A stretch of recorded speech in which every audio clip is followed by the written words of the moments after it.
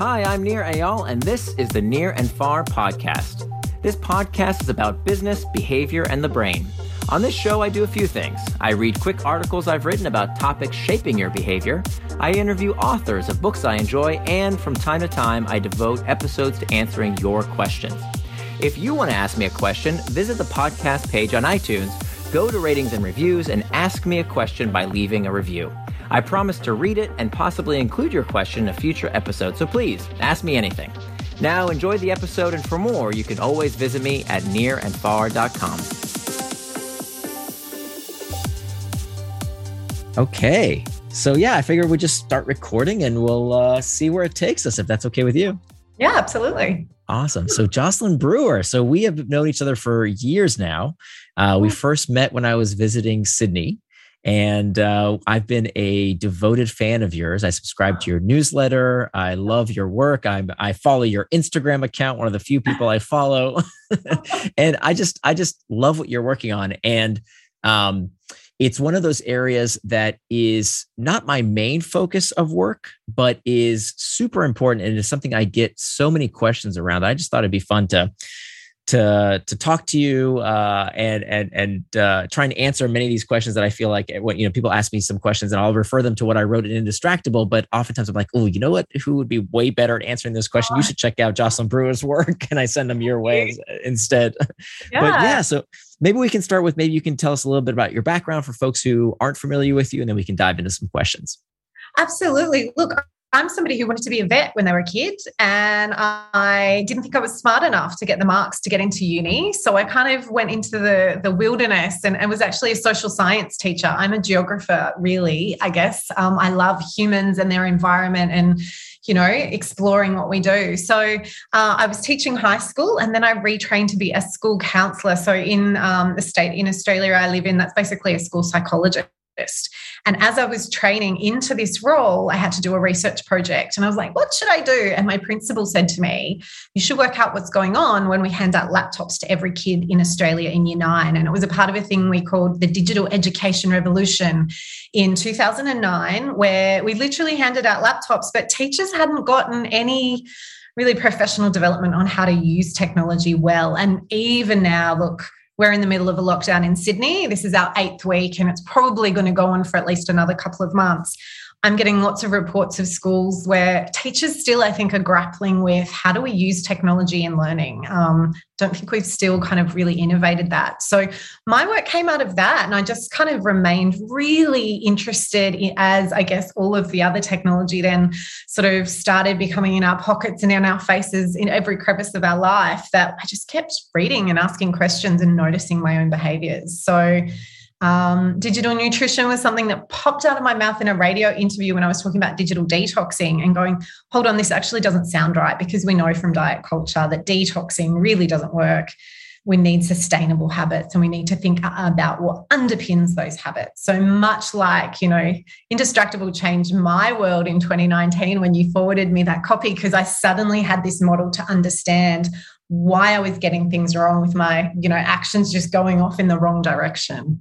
Mm-hmm, mm-hmm. Absolutely. And you've been quoted and appeared on many radio shows as well as television. I've seen you on all over YouTube, and it's awesome to see the impact you're having. But, I think what's interesting about your take is that you have a very empowering perspective, I think, for parents. And what I'd love to start with, what do you think parents get wrong about technology and kids? Look, that's a really great and big question, because I think parents obviously never purposely get it wrong. They're doing the absolute best they can with sometimes too much information, I guess, that there's so much of a push from the media to say, oh, big scary things are going to happen in this new sort of digital playground that we didn't grow up with. And in any generation, there's something new that we necessarily didn't grow up with, and some parents who are very cautious about exploring that with curiosity with their kids, I guess. So I think what often happens is that parents are not necessarily as conscious as they could be about some of the things that they put in front of their kids. Now, we could talk about in the 80s, after my swimming training on a Saturday morning, my mum would take me to McDonald's. That probably wouldn't be something that happened these days as often or as carefreeness, with as much carefree kind of, yeah. So I think what happens is we sort of haven't asked those questions proactively, and then we found that there have been problems. Whereas if we set things up, I guess, and really empower kids and have shoulder-to-shoulder conversations about where tech sits in our families, things turn out quite differently. So, yeah, it's a big one. Yeah, it is a big one. But one of the tools that you've put out there that I find is super interesting is this family agreement that you propose. Can you walk us through kind of what that's about and why we should have one with our kids? Yeah, absolutely. Look, most people are quite surprised when I say kids really love rules. They actually quite enjoy anything that's consistent and clear, because one of the big things that kids will kind of complain about is the hypocrisy of parents or the injustice of what happens, say, between siblings or between households and things like that. So when we actually set out to have an agreement, and this is not rules, this is not kind of even necessarily guidelines, though there's some element of that, it's really about collaboration. So I would actually say this is about co-designing a family tech agreement by sitting down and talking about where does technology fit, what's the good stuff, what's the not so good stuff. And rather than it being all about technology, it's actually all about our goals and our intentions. And it actually sort of does some sneaky, indistractable stuff here by saying, what is the stuff that we can build traction with, and focusing on those things, and then acknowledging where technology becomes a distraction as well. So I've updated the workbook, and one of the extra activities is to actually delve into your indistractable models. So even for kids, I use that in my therapy space here when kids are, struggling with some stuff. Just that model, really, you should see the lights going in people's brains. We should do some reaction videos around, because it sums it up so beautifully. So people come to my workshop thinking that I'm going to teach them how to, ban devices or set time limits. And actually I say it's all about goals, and they're like, oh, phew, this is a lot easier than I thought it would be. Yeah. But it's about having conversations, right? It's actually about communicating what's going on rather than telling kids what to do, which is quite a game changer from the people, according to the people who've done it. And as a father of a 13-year-old, I've always felt that the easy route is just to tell kids what to do, right? Like just put it away, right? Or stop eating this, or you're doing too much of that, or turn off the TV, or put away the iPad. It's just so easy as a default state to do that, especially if you were raised that way. It's kind of what our gut reaction is, to just boss our kids around and tell them what to do. And we kind of forget that, wait a minute, they're also sentient beings with their own choices. And in fact, when we tell them what to do, that often backfires. One of my favorite psychological phenomenon is psychological reactance. How when we are told what to do, we naturally rebel. Of course we do. It doesn't matter what we do. It's like that meme that's going around where there's the kid who is about to do dishes, and he says, and then the parent tells them to do dishes, and you're like, yeah, I was going to do the dishes. I wanted to do the dishes until you told me to do it. Now I don't want to do it anymore.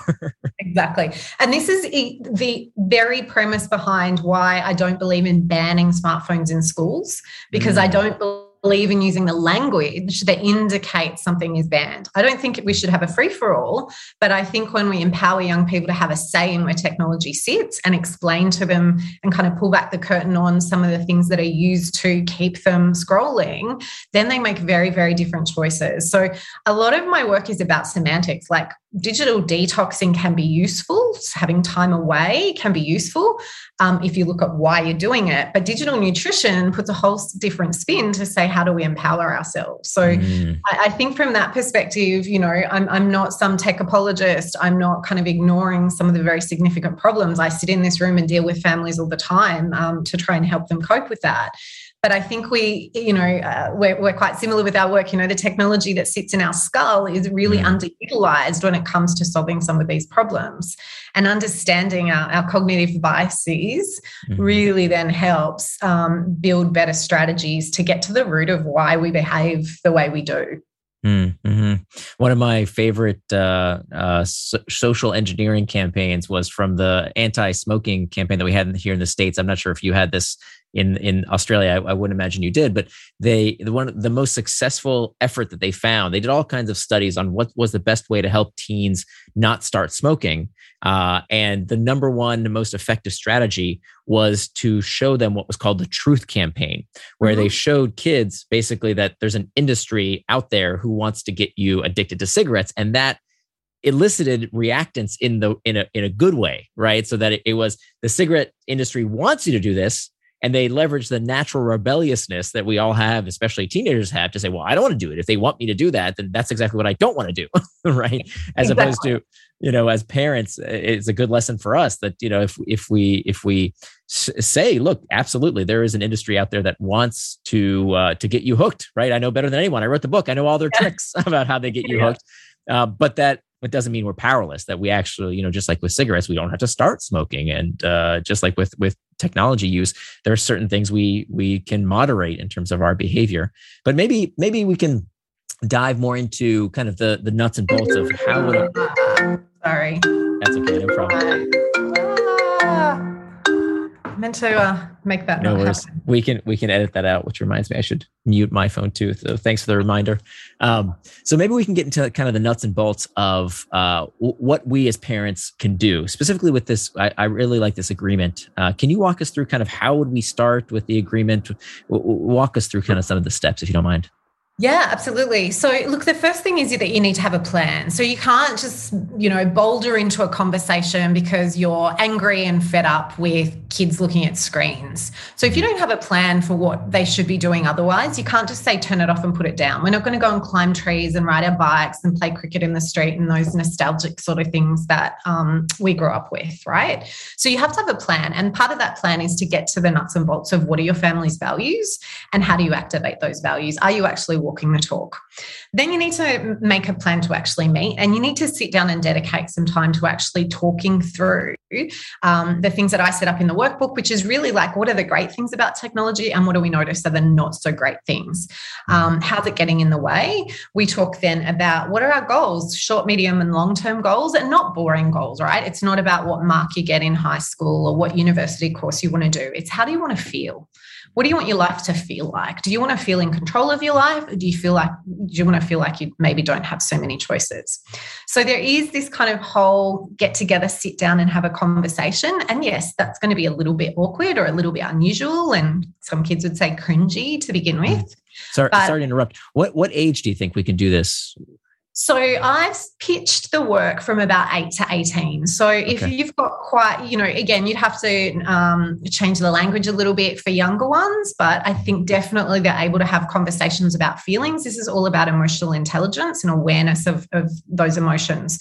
So it might be, and again, there's different resources that I throw in along the way that you need to start by talking about what emotions are. And, there are some happier emotions and then there's some emotions that don't feel as comfortable.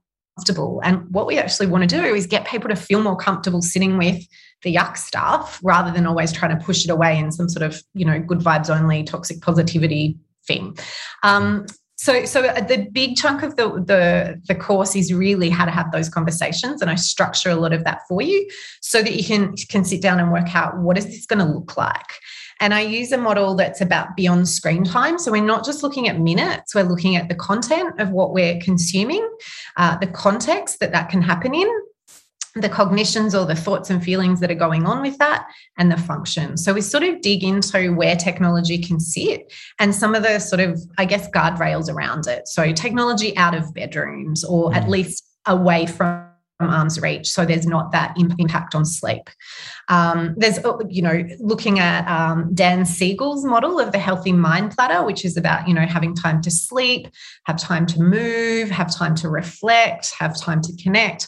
All of those sorts of things need to be part of our daily lives. And then technology sort of fits into the gaps rather than it always being a focus on tech. So you have this big meeting, you come up with some agreements, and then you try it. And then you need to review it because few families are going to be able to come up with an agreement and it worked first go. We really then need to reflect on what worked, what didn't work, what were the challenges to it not working, tweak, and then repeat. So that's basically the model. And it can be a model that families use like I think maybe fortnightly, those fortnightly check-ins. We all have meetings for work, probably too many meetings for work. But where do we have those meetings in our family just to kind of check in and see where we're at, see where we want to go? So setting a little bit of a habit around those conversations is really, again, one of the goals. It's not necessarily about technology all the time. It's about the conversation that helps us stay on track. So is the artifact that you're making like a written something? I mean, or is it like a schedule, or what do you come out with that? What does the agreement actually look like?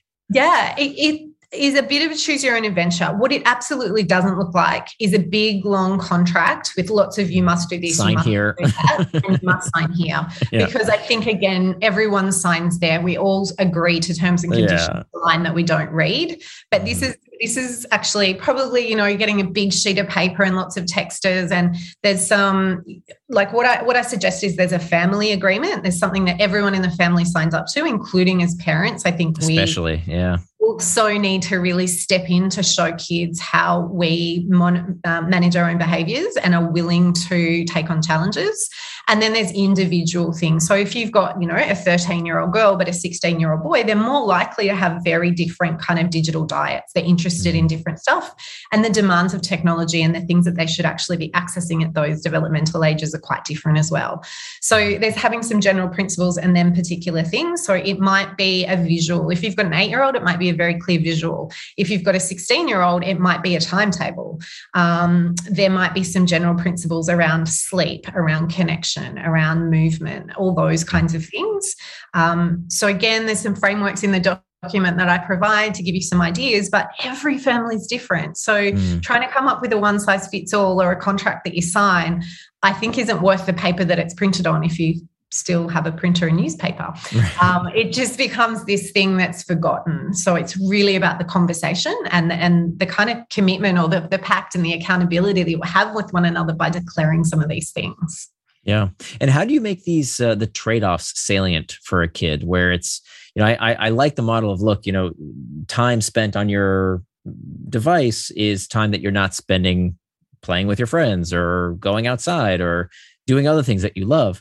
But how do you make those costs salient where they say, look, that's what I like to do. That's where I am spending my time. And, I don't personally have a problem with that. That's a really tricky one, right? Because ultimately we need to at some point have some consequences around things. So it's about, I believe it's about connecting into those feelings. So are you really feeling as good doing that thing for X amount of time? And usually it's about the length of kids being online rather than short snacks online. It's about anchoring in how you really feel when you are connecting with your friends, or you do the thing that might feel uncomfortable when you think about it, but is actually feels really good when you do it, just like exercise, right? So part of that is learning and practice. And sometimes it's about failing. So it's about saying, okay, well, I chose to be online for 4 hours today. And actually at the end, I felt rubbish. And I'm going to take that feeling and I'm going to remind myself of how I feel at other times. And this is where the conversation, I think, is really, really helpful, because we're trying to anchor in the good feeling. We're trying to connect with those feelings and then notice when we fail that that's okay, because tomorrow is another day and we're going to make different choices. But so a lot of this is for teenagers, I guess, especially probably 14 and up. That wiring of the brain comes from rehearsal. It comes from practicing. It comes from feeling it and experiencing it and then trying to shift it. It doesn't come from avoiding it or never having to make those choices. And I think sometimes parents try to, pave the road for the child rather than prepare the child for the road. And that sometimes means that they don't have that feeling of that they then need to manage and choose differently around. Yeah. But it sounds like we should give kids a sandbox online to play in, but that sandbox also needs constraints. Like, are there any hard and fast rules that you would say, look, these are just like hygiene features. These are things we've got to get in place for kids, protecting them from inappropriate content, et cetera. Like, how do we do that, but also make sure that they do have those guardrails? And what happens if we started down one path and now we need to switch and say, look, I need your phone because I have to install this content blocker because there's some stuff I really, really, really don't want you to see, but there's lots of stuff you can go and be free and explore. How do we do that? Again, really great question. And I jump between the sandbox analogy and the learning to ride a bike or drive a car analogy, where, obviously when we first got cars, there were no seatbelts, there were no road rules, and we've put those things in place to protect us. And certainly in Australia, when you learn to drive, we've got all of these rules for P-platers or provisional license holders, so that young people stay safe on roads. So part of it is proactively. So before the device comes out of the box or you go to the shop and get the device, that there's conversations about what kind of monitoring and what kind of oversight parents can have. Again, very different if you're hopefully not getting your first smartphone, but, your first own device versus an upgrade. And sometimes it is about taking back control and saying, you know what, you've had free rein. We need to walk the bolted horse back into the stable, and how you manage that change is obviously quite tricky. But again, it's about those conversations. What are the concerns of parents? What are some of the things that are happening in those online spaces that you might need parental controls to put some filters on? It's a bit of a wild west, and again, depending on your child, their kind of online proclivities, I guess, and the trust that you have with them as well. So sometimes trust gets eroded quite quickly if parents do things to sort of spy on their kids out of, again, good intentions, but shows up really badly and feels like a bit of a blight on their privacy. So look, to answer your actual question, some of the main principles I think are around protecting sleep. That's a really big one. How we do that, again, there's some wiggle room, because I know for some young people with anxiety, using some of the evidence-based apps for that can be really useful at bedtime. But we might need to make sure that the Wi-Fi shuts down so all the good stuff can be used, but you don't have a cheeky scroll on Instagram after you do your mindfulness meditation. There's things like making sure we're getting enough movement. And obviously, screen time guidelines are there simply because phone use is offsetting our movement. We're too sedentary. And then developmental stuff. So I really recommend people push back on having their kids on social media before they're 13, which is a big ask, because that's about 8th grade. Yeah. And we're seeing lots of kids in year 5 and 6 getting their own devices. So this is, again, where pacts come in. And I think parents need pacts to support one another, because we don't want to be the uncool parent not letting your kid do something. But at the same time, we actually need to all band together to have better conversations as parents about the struggles that we're having and how hard it is sometimes to say no to kids on this. I mean, that is, I think, the place we have to start. We have to stop being hypocrites as parents and say, get off your device. Meanwhile, we're scrolling, or you need to have a bedtime, and meanwhile, we're watching TV. I mean, what message does that send to a kid when you say sleep is super important? You need to get to bed, but why aren't you going to bed? You're watching TV. What's going on? So I think there is a lot to be said about leading by example, especially when it comes to kids, because kids, they come built in with these hypocrisy detection devices. They love to see where you screw up, and they are very, very aware of your behaviors. And so leading by example is going to be incredibly important, which is not easy, right? That we need to get our own house in order and figure out, wait a minute, why am I having trouble doing what I say I'm going to do? And so that's why it's so super important to become indistractable yourself if you want to raise kids that do this as well. So yeah, I totally echo that advice. And I think the sleep stuff is super important. The nice thing is that it seems like the technology is allowing us more ways to customize, right? I used to give advice that says, nothing that beeps or boops in the bedroom, like just as a rule. I don't care if it's radio or a record player or an old phone, like nothing that could interrupt sleep, because sleep is so important for all of us, but especially when it comes to kids' development. And so, now that I'm more flexible around that kind of stuff, because you can, some families now have old devices that they wipe out and they use only for the meditation app, right? So instead of throwing away the phone or selling it for, $10 on eBay after it's been used for a few years, it becomes the meditation phone. No internet connection, no Wi-Fi, just for helping me fall asleep or white noise or something. So it seems like the technology is becoming more flexible if we know how to use it. Yeah. And I think even the iOS is going to have a new section within Screen Time called Focus, where we'll be able to do a lot more within that. So, there's some listening happening within those big fruit tech companies. And certainly, like even things like the advice around get an old analog alarm clock. Do you remember those things? Like they blare at you. You can't update them and I have change one right them. here. There you go. But that's, right? You have to change that. What about Sunday when you don't want it to go off? No, it's We're true. the only species who interrupt our sleep with alarms. Yeah. I'm very lucky that today my alarm clock, who is my child, actually hadn't gone off when I had left the house. She had this massive sleep in. So I live this kind of slow life where I have the flexibility around that on most days. But for many people, we need alarm clocks. We need all of these things. And that devolution, as you say, going back to some older devices. My kid's iPad is a second generation iPad from 2013. It does very little, and she still thinks it's amazing. And that's fine. I'm holding off on that as long as possible, right? So we are starting to really, I guess, hack where it sits and think more creatively around. We don't have to have the shiniest, best thing with all the bells and whistles. In fact, the old clunky thing is sometimes a lot more functional for what we need for some people. Yeah. And it's cool to see how the price for that stuff has gone down precipitously. That, what does a second generation iPad even sell for? Probably not much anymore, right? You can get a used one that works just fine.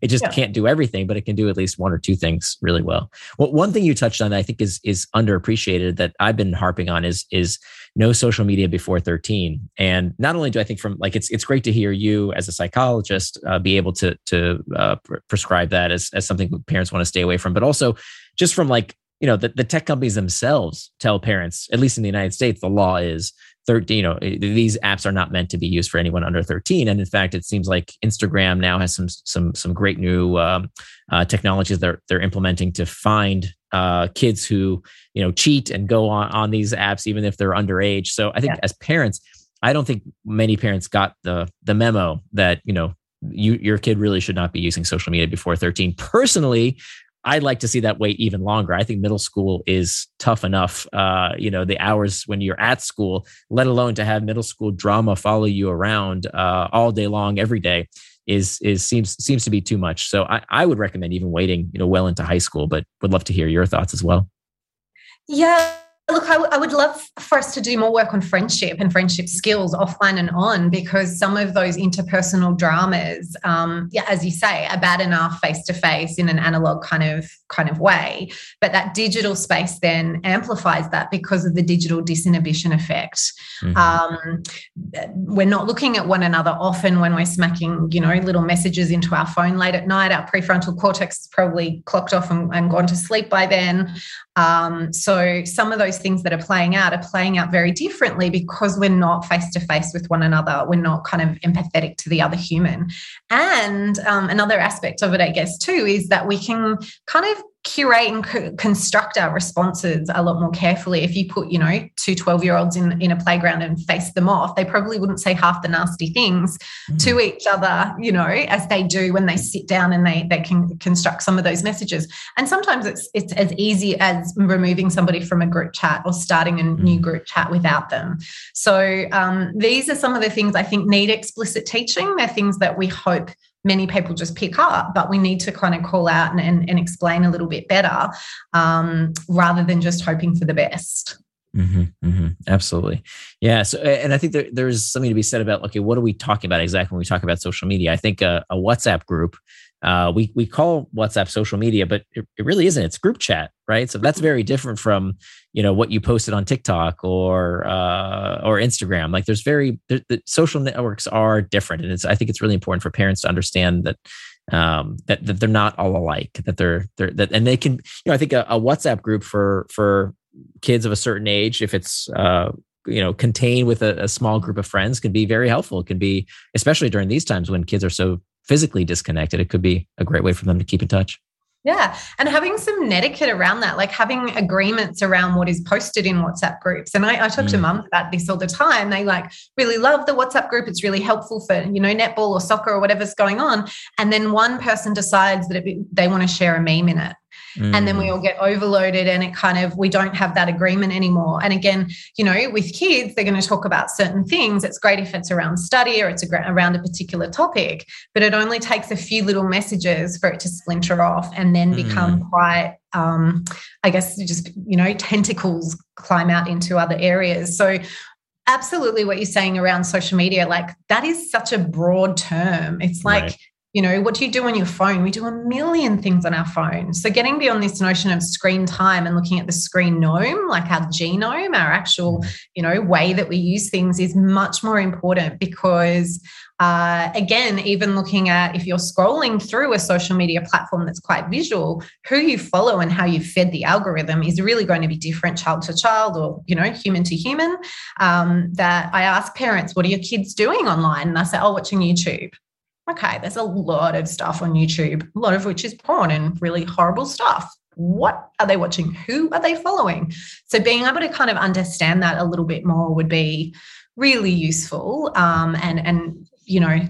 just more nuanced conversations and the ability to kind of, understand that a little bit more. You don't have to be a massive, social media maven. You don't have to be a cybersecurity expert to kind of keep your kids safe. You just need to know how to have a conversation about risks and about what's happening, I think. So how can we do that without feeling like we're spying?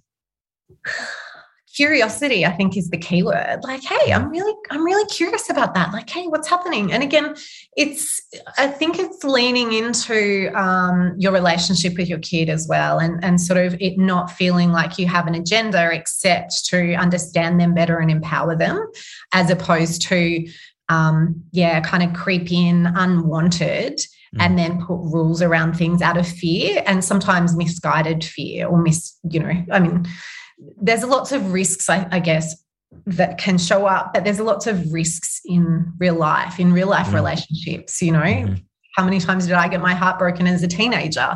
That was real. I didn't need the internet, like internet or no internet, there's still a risk there.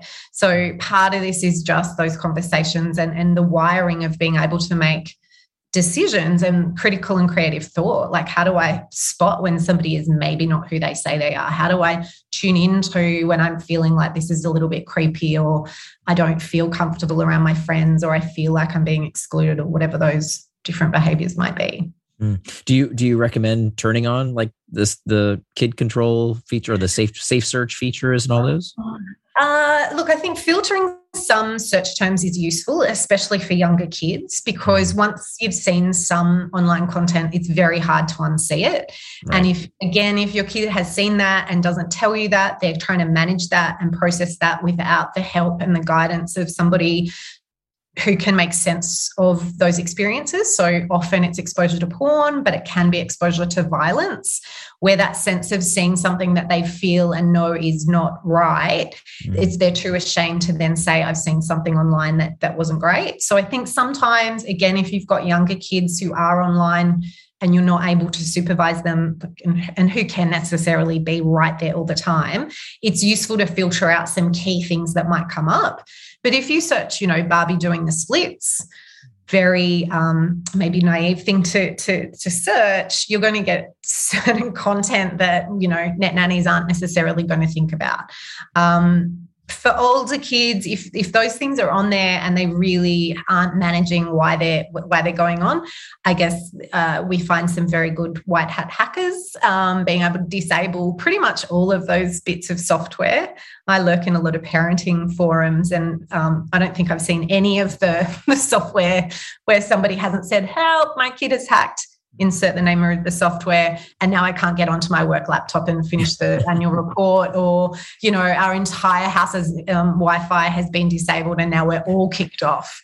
So I think it's a conversation and a negotiation based on the trust, based on, how old the kid is, how necessarily they might find being on Discord and talking to their friends and playing whatever game is. So a time and a place, all very contextual.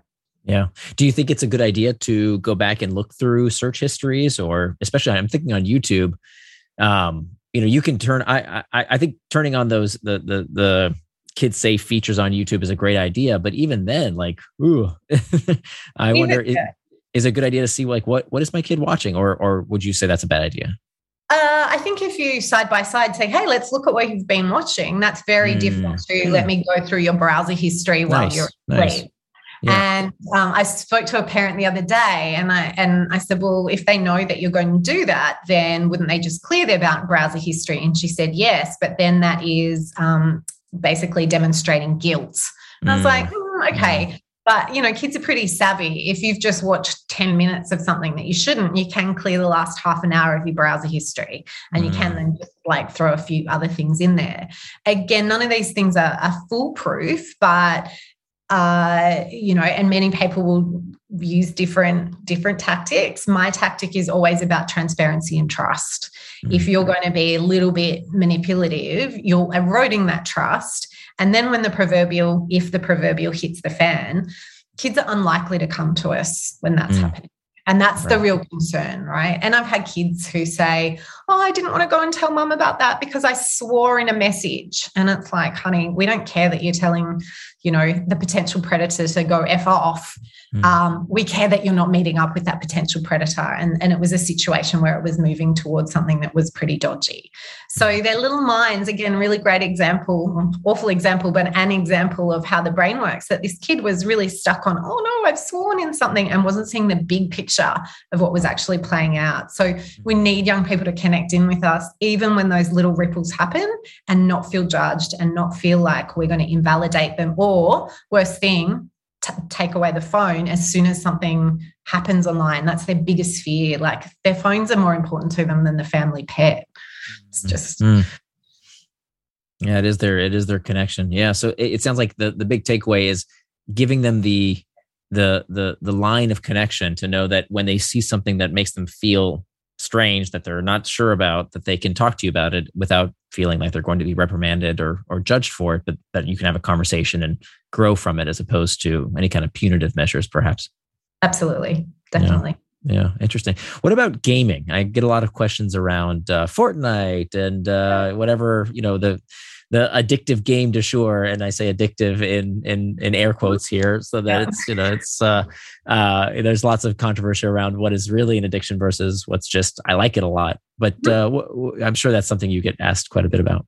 Absolutely. It's where my work actually started out, was looking at games. And again, talking about games is like talking about social media. What games? There is the hot chips. I call them the hot chips of the French fries of gaming, like the Fortnites, Roblox, Minecraft. They're the really big games that everyone's playing. And there's lots of different modifications of those. So the first thing I'll say to a parent is, well, what mod are they playing, or what kind of, what are they doing in Roblox? Roblox is a platform, not necessarily a game. Oh, right. So just having a little bit of an understanding of that. Again, you don't have to be expert at it. My home play for parents is log on. Go and work out what your kid is so brilliant at and has needed you for zero instruction around. I'm trying to get people to really diversify the gaming diet. So rather than getting stuck on big, long chunks of time in one particular game, to go and find alternative games. And the fantastic database that was created by Andy Robertson over in the UK during lockdown last year is called the Taming Gaming Database. So taminggaming.com. He basically has pulled together this amazing search engine where you can filter by age, by platform, by accessibility, by type of game, like the contents of the game.